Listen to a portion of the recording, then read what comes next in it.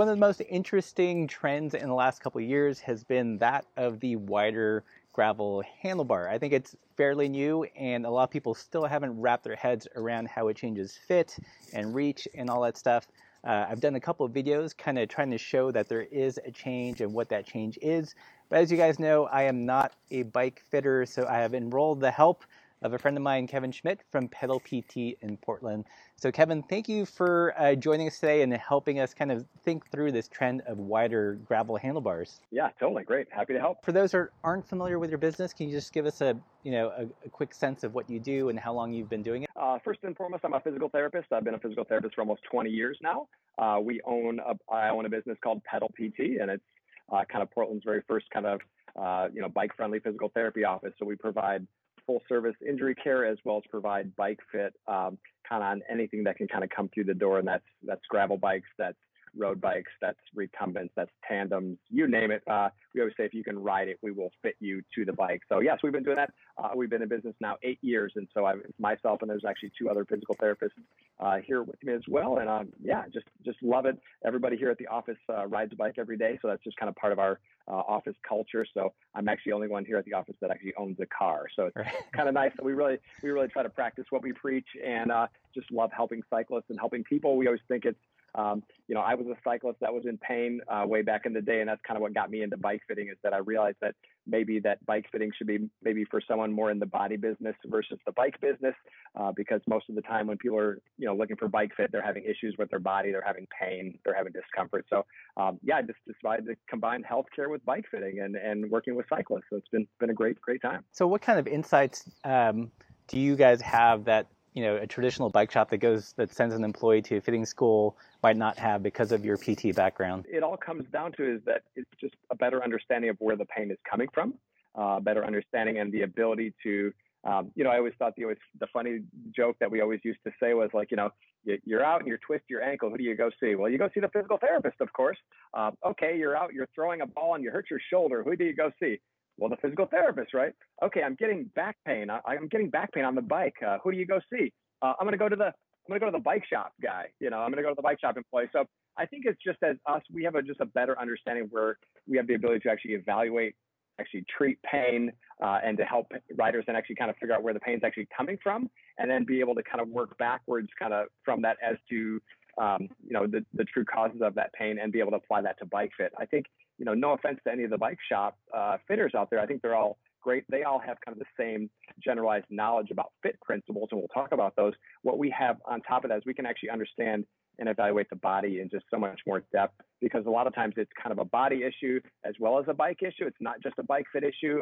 Equipment doesn't solve everything. And sometimes we have to be able to kind of take that down to the granular level to actually teach people exercises, what actually is good posture on the bike, that sort of thing. So we're able to kind of go in that angle, and we're actually able to get bike fit and helping cyclists get reimbursed through health insurance as well, which is kind of a neat perk for me too. Well, today we're going to talk about this trend of wider gravel bars. I feel like it's kind of breaking a lot of traditional, fit knowledge that people may have. So things like, I remember when I first got into cycling, I was told that your drop bar should be no wider than your shoulders. Is that advice like that, is that based in more tradition, or is there actual science behind that? Yeah, I think a lot of that is, and you have to understand that most of the bike fit knowledge that we're basing a lot of this stuff is based on road bike and the ability to be, what is the goal of road cycling? A lot of times that's speed, that's aerodynamics, that's less weight. So therefore, a skinnier, more narrow handlebar, a lighter weight handlebar is going to be much more, important to that road racer that's looking to shave time and speed. The width of the handlebar always used to be that you wouldn't want to go much wider than the width of your shoulders. Of course, with this whole new change in the gravel scene and the width of these bars, some of these bars are like, 67 centimeters. It's like the towel rack bar. Some of these are just kind of crazy. So that kind of adds a whole new element, but these are also bikes that are being manufactured for more upright positioning. So we can kind of start to throw a little bit of those, those generalized rule of like, you measure center of shoulder, add 2 centimeters, that's your perfect handlebar width. We can kind of start to play with that a little bit. And like I said, there are going to be extremes that we're going to find with that, but there's some pros and cons about going maybe wider versus ultra wide too. So, For sure. Well, let's talk a little bit about kind of the difference when you fit someone on a road bike as opposed to a mountain bike. And then I feel like gravel lands somewhere in the middle. So, road bike, mountain bike, they have widely different bars, yet, people can get a good fit on them. Like, what are the considerations for one versus the other? A lot of times it just depends on symptoms the rider are having. A lot of your generalized where your saddle is going to be, how much of a bend at the knee, at the bottom, knee over pedal spindle, all those kinds of things are all going to be same. A lot of times we don't want the reach or the shoulders themselves. So if you're on the handlebar, you don't want your shoulders greater than 90 degrees when you're over the bike as well. All that's going to be applying to road bike as well as mountain bike. Mountain bikes just tend to be a little bit more upright anyway. The cockpit tends to be just a little bit closer and shorter. And so a lot of times when we're doing fit, a lot of your general parameters are going to be the same. A lot of times it's the symptoms that rider is going to experience. So a lot of times with mountain bicyclists, especially with full suspension mountain bikers, we're seeing a lot of wrist pain or hand pain as well. And a lot of times that comes from saddle being too high or sometimes saddle being a little nose down. And the reason that is hard to sometimes assess is that with full suspension, we have what's called sag.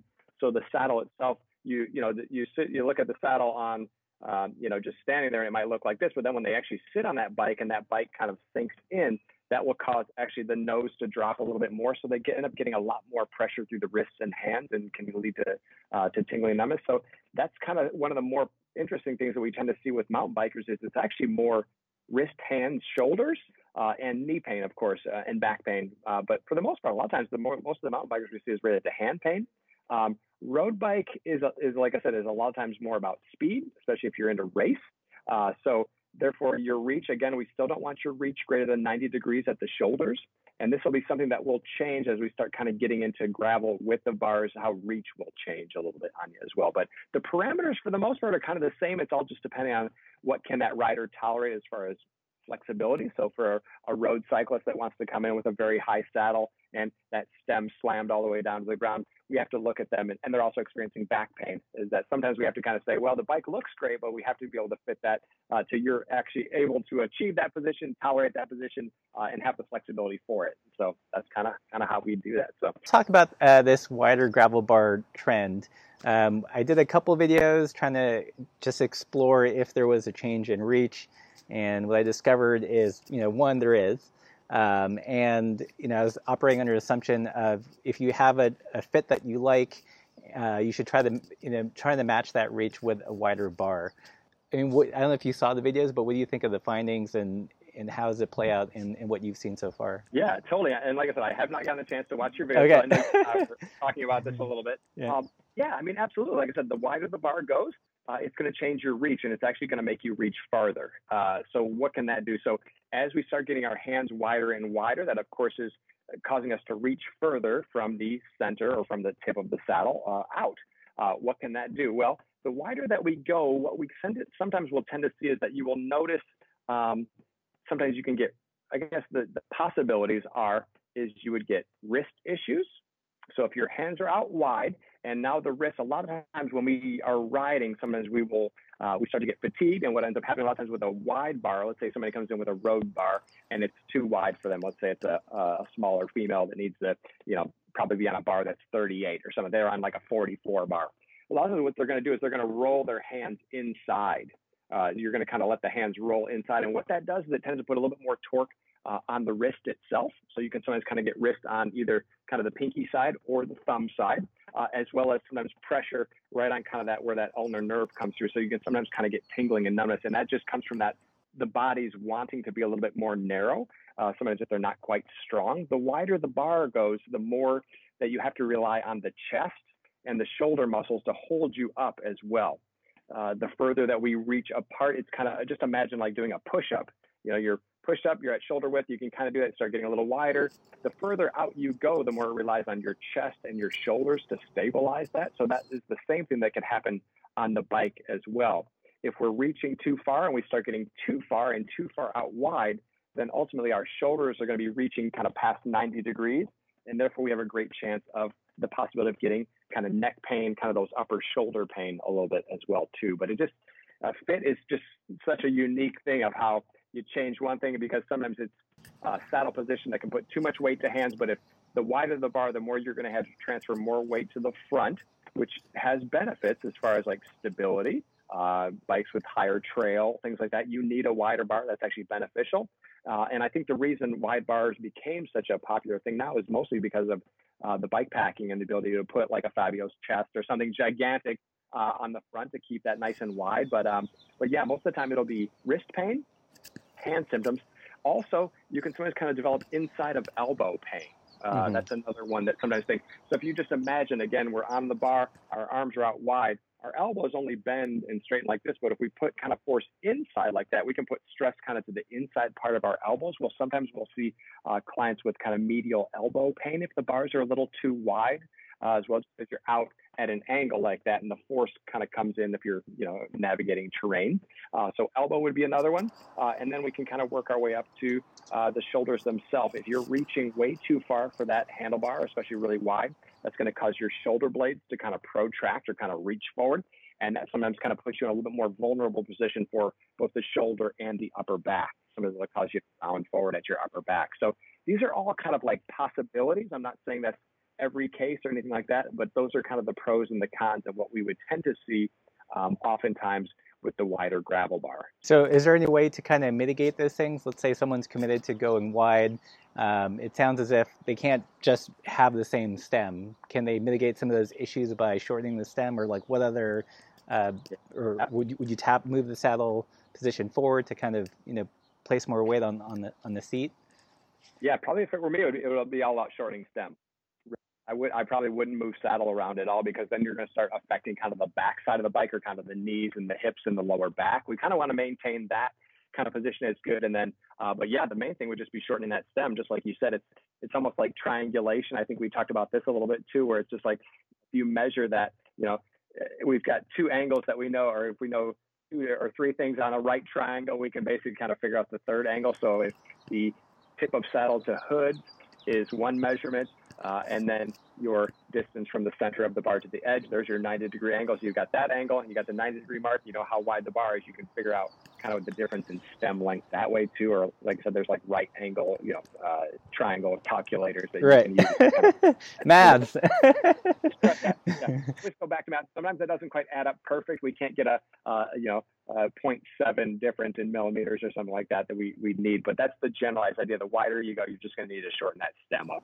And that's kind of the main thing you would want to go with that. The other thing that I'll bring up a little bit too, that I think that has not been brought up with the wider gravel bar phenomenon, is the positioning of the hoods and the brakes themselves. With these flared bars, we're seeing a lot of people sometimes getting, again, wrist hand pain, because a lot of times, depending on how much flare, they're really orienting those brake levers just right along that same way. So they're really pointed in like that. And if you were to ride on that bike for a prolonged period of time, sometimes that extra rotation can sometimes put more torque on your wrist. And that also becomes more evident the more kind of gnarly stuff that you're going through, because the steeper, the more you have to turn that bar, the more that already, if that thing is already angled in, your wrist is now kinked even more. And sometimes you're not even able to access the brake. So we tend to say this is all bar specific, but we try to orient the brake levers a little bit more vertical as we can, if we can. So a lot of times they just follow the angle of that, and that's great if you're in here, but we try to kind of orient them down a little bit more. And sometimes when we get those a little bit more vertical, you won't be able to actually pull the brakes without hitting the bar itself. So you have to kind of play with that a little bit, but that's another thing that we tend to look at with this whole wider bar, flared bar, is the position of the hood. So what it sounds like is, in some ways, if you take a wide gravel handlebar and put it on, let's say, like a traditional geometry road bike, that it might be kind of ill-equipped, and to get the best optimization of the wide handlebar, there might actually have to be like an overall change in the bike's geometry.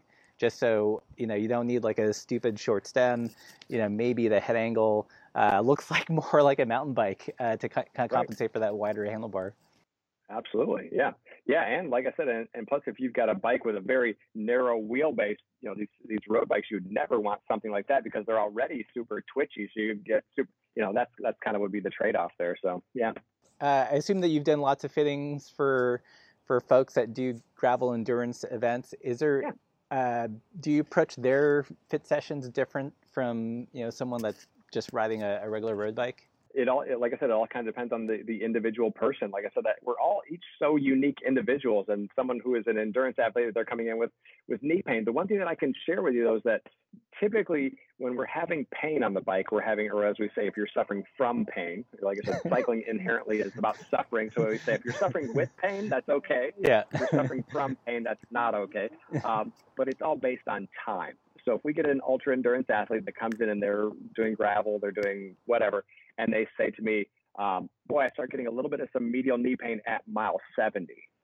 The amount of change that we need to make to that person's bike fit is very small. It's millimeters of movement, just because that person has taken thousands and thousands of repetition, and then all of a sudden now we're actually getting symptoms. So it's something very tiny. It's that analogy of like, I'm going to take my fingernail and scratch my skin, and I'm just going to do that maybe 100 times. That might be fine, but if I do that 10,000 times, you'll actually break through the surface of that skin and cause pain. That's kind of how bike fit is, because especially when we're clipped in, whether you're in a good spot or a bad spot, you're kind of stuck, and that's just kind of where that repetition will happen. So if somebody comes in and let's say they're getting symptoms within 5 minutes, we get people come in, they're like, my back is on fire within 5 minutes. Typically, we're going to get them up there. There's going to be some pretty drastic things that we're going to need to change. But as far as differences in fit, it all comes down to what can the person handle, what is their unique body, what are their asymmetries, and then we take that, we just kind of reverse engineer that back towards the bike fit as well, and what their goals are. So if their goal is speed, things like that, we're going to try to get them a little bit lower on the front to be able to help with aerodynamics or things of that nature too. So there's not like a hard and fast rule between mountain bike versus these. I mean, there are parts that we have to deal with that are different, adjustability of, dropper posts or something like that. But for the most part, everybody's positioning, we want to put people in a neutral position. And then once they're starting to push into speed, we can start kind of towing the line of what their flexibility can handle and tolerate. So we had chatted a little bit earlier, and you have a Breadwinner G Road, right? Yes, sir. And actually, I might add, yeah. One of the first, yeah. That bike started out as you had to enter into it quickly, and then it was like, I think it was in October. It was like 30 days to enter in to get this fancy Breadwinner with the Eigelhart fork, and so so I jumped on that. There you go. And you have plans to do Dirty Kansas this year. Hopefully, the situation. Yeah. Hopefully, things will resolve itself, and you'll get to ride. Were there any differences in how you set, that bike up as opposed to? I don't know if you have a road bike, but like, would you make any tweaks between the two? Not really. A lot of times, if you're going to be looking at, a lot of times the measurements that you're going to take or try to pass on from one bike to the next. So each bike's going to feel different, mostly just because of frame design, frame geometry, steepness of the tubes, all this stuff. The thing that's really not going to change, as long as you have the same length crank in between bikes, is essentially your bottom bracket to top of saddle height. I mean, that measurement is going to be kind of the same, whether that's gravel bike, whether that's road bike, et cetera, et cetera.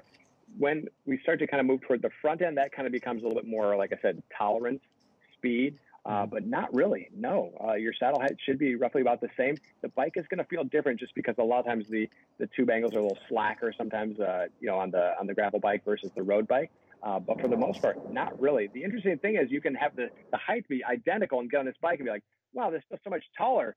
Until you kind of start settling into it and you're like, oh, it's because that seat tube is 72 versus something a little slacker. So yeah, but the only thing that would be different on the gravel bike, of course, would be the wider bar, flared bar, things that I'm running one by. So I guess we can talk about a little bit of the differences a lot of times between, let's say, a one by setup versus let's say a double chainring or a triple chainring. Is it's going to affect width of stance. Sometimes we'll get riders that are really keen on a road bike, very comfortable with that, and then all of a sudden they get a one by, and a lot of times that will put them much more narrow, just a narrow setup of that idea. So sometimes we actually have to modify cleats to allow them to be in a little bit more as well. Just be something that we would kind of look at, because oftentimes if you're pinched in a little too tight, that sometimes can cause like IT band pain or kind of lateral hip pain, things like that too. So that'd be the only thing that you may want to play around with it, but that's not really necessarily the bike itself. That's more the one by versus the double or the triple chainring. The same thing goes with people that have a triple chainring. A lot of times they're already spaced so wide we need to bring the feet in a little bit more just to kind of get them to line up a little bit too. So yeah. So let's say someone goes the wide bar route. Is there like what indicators should they look for that they may have gone too wide? Let's say. Yeah, so it'd be pain kind of at all those extremities. So wrist pain, hand pain would be number one. Neck pain would probably be number two, and then possibly upper back symptoms would be another one. Yep. Or like I said, our fatigue. You're going to have to build kind of more chest because you're going to use that for a little bit more of that width. But if you've gone too far, you're going to probably start getting unusual pains, wrist, hand, neck. I think would probably be your main things that you want to look for. So how wide are your bars set up on your G Road? Right now, I've got the 42, and I think I've got the Thompson gravel bar on that, which I think is 11 degree. I'm not quite sure exactly, but I love that bar. Although I'm very curious about the Shaka bar. I kind of want to check that one out. I think that's 53. So, like I said, I just haven't gotten a chance to try out a lot of these ultra wide things. I definitely love a little bit of flare. I've gotten so comfortable with that. I almost kind of want to put that flared bar on my road bike a little bit. It's just so comfortable. I'm like, I'm an old dad, I need. Not all about it being tight and aerodynamic, just make it comfortable. Yeah. Do you have any other thoughts on this wide gravel bar trend? Are you excited about it? Do you think it's going to cause more problems, or is it just another great option? Yeah, I like it just because it's new. It's different. I love things when it's just kind of uncharted water, especially when it comes to the bike fit world. For us, we're always kind of making clinical decisions based on symptoms and that. So for me, it's great because there's just not a rhyme or reason about this bar's too far. Like I said, if you're upright enough and you've got the bars close enough, you can go super wide. And I guess we just have Ron to thank for all that, I guess. But but I love it. I think it's fun. And like I said, I love gravel. Gravel's my passion. That's just what I want to be doing all the time anyway. So any advancements or changes, I love all that stuff, man. We've done a couple of videos on bike fit on the channel. A lot of people are still fairly new to the concept. Who do you think should get a bike fit? Is it just for people that race?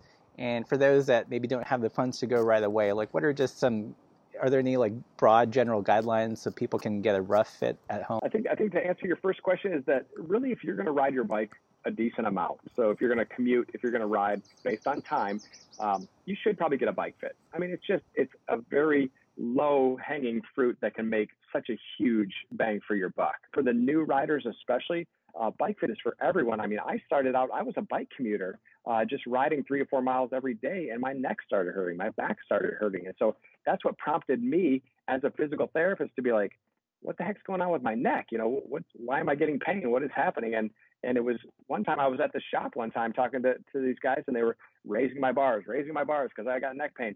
I was like, man, well, what do you think's going on with my neck? And they're just like, how the heck should I know? I'm not a physical therapist, but generalized rules are, we always ask people, like, well, should I get a bike fit? I was like, well, are you riding? And they're like, yeah. And I was like, are you riding as far as you want, as much as you want, and not having pain? And they're like, yeah. And I was like, well, then you're fine. For me, it's all based on symptoms. And as people start to ride more, they're going to start riding longer distances.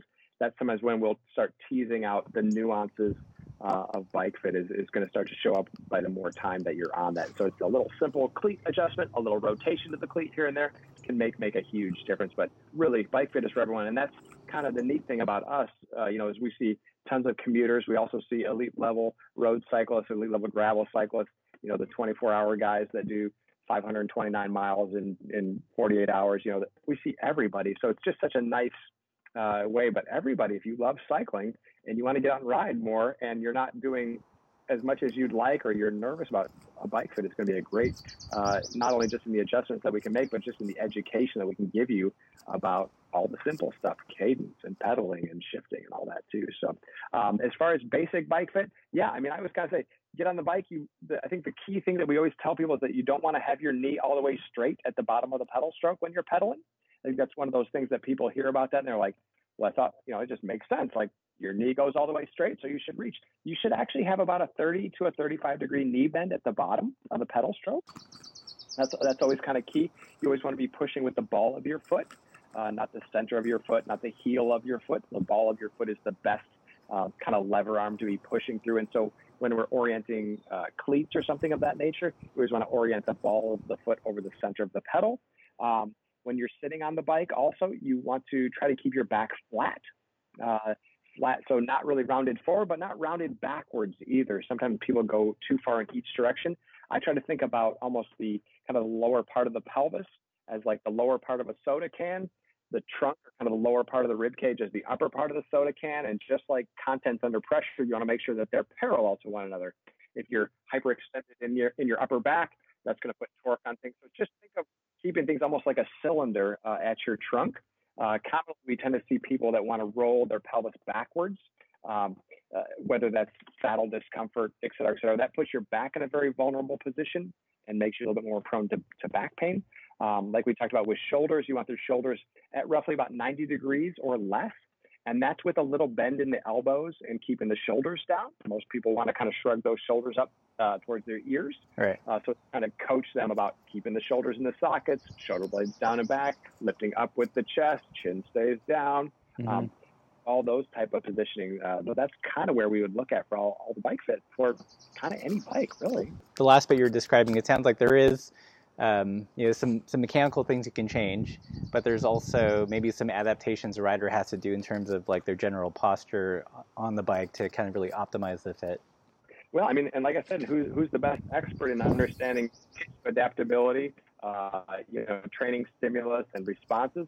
But your physical therapist. I mean, that's kind of the thing is like we kind of understand how tissues adapt, how tissues move. That maybe your first time on this ride, probably not going to feel super great because it's a brand new position for you. But within this amount of time, that tissue will adapt. These are your parameters you want to stay within, and to give them a little guidance on that. So I mean, that's like I said, it all comes back to cycling in general is composed of 90% rider, 10% bike and equipment. So we got to focus on the rider, man. I mean, that's kind of the rider. We got no cycling. Well, thanks so much, Kevin, for all your great advice. If you are in Portland and want to get a bike fit or want to ask Kevin more questions about this, you can follow him on Instagram at PedalPT. Is that right? PedalPT and pedal_PT, both. Yeah. So, okay. Yep. And if you like this content, don't forget to like, share, subscribe, and as always, keep the supple side down.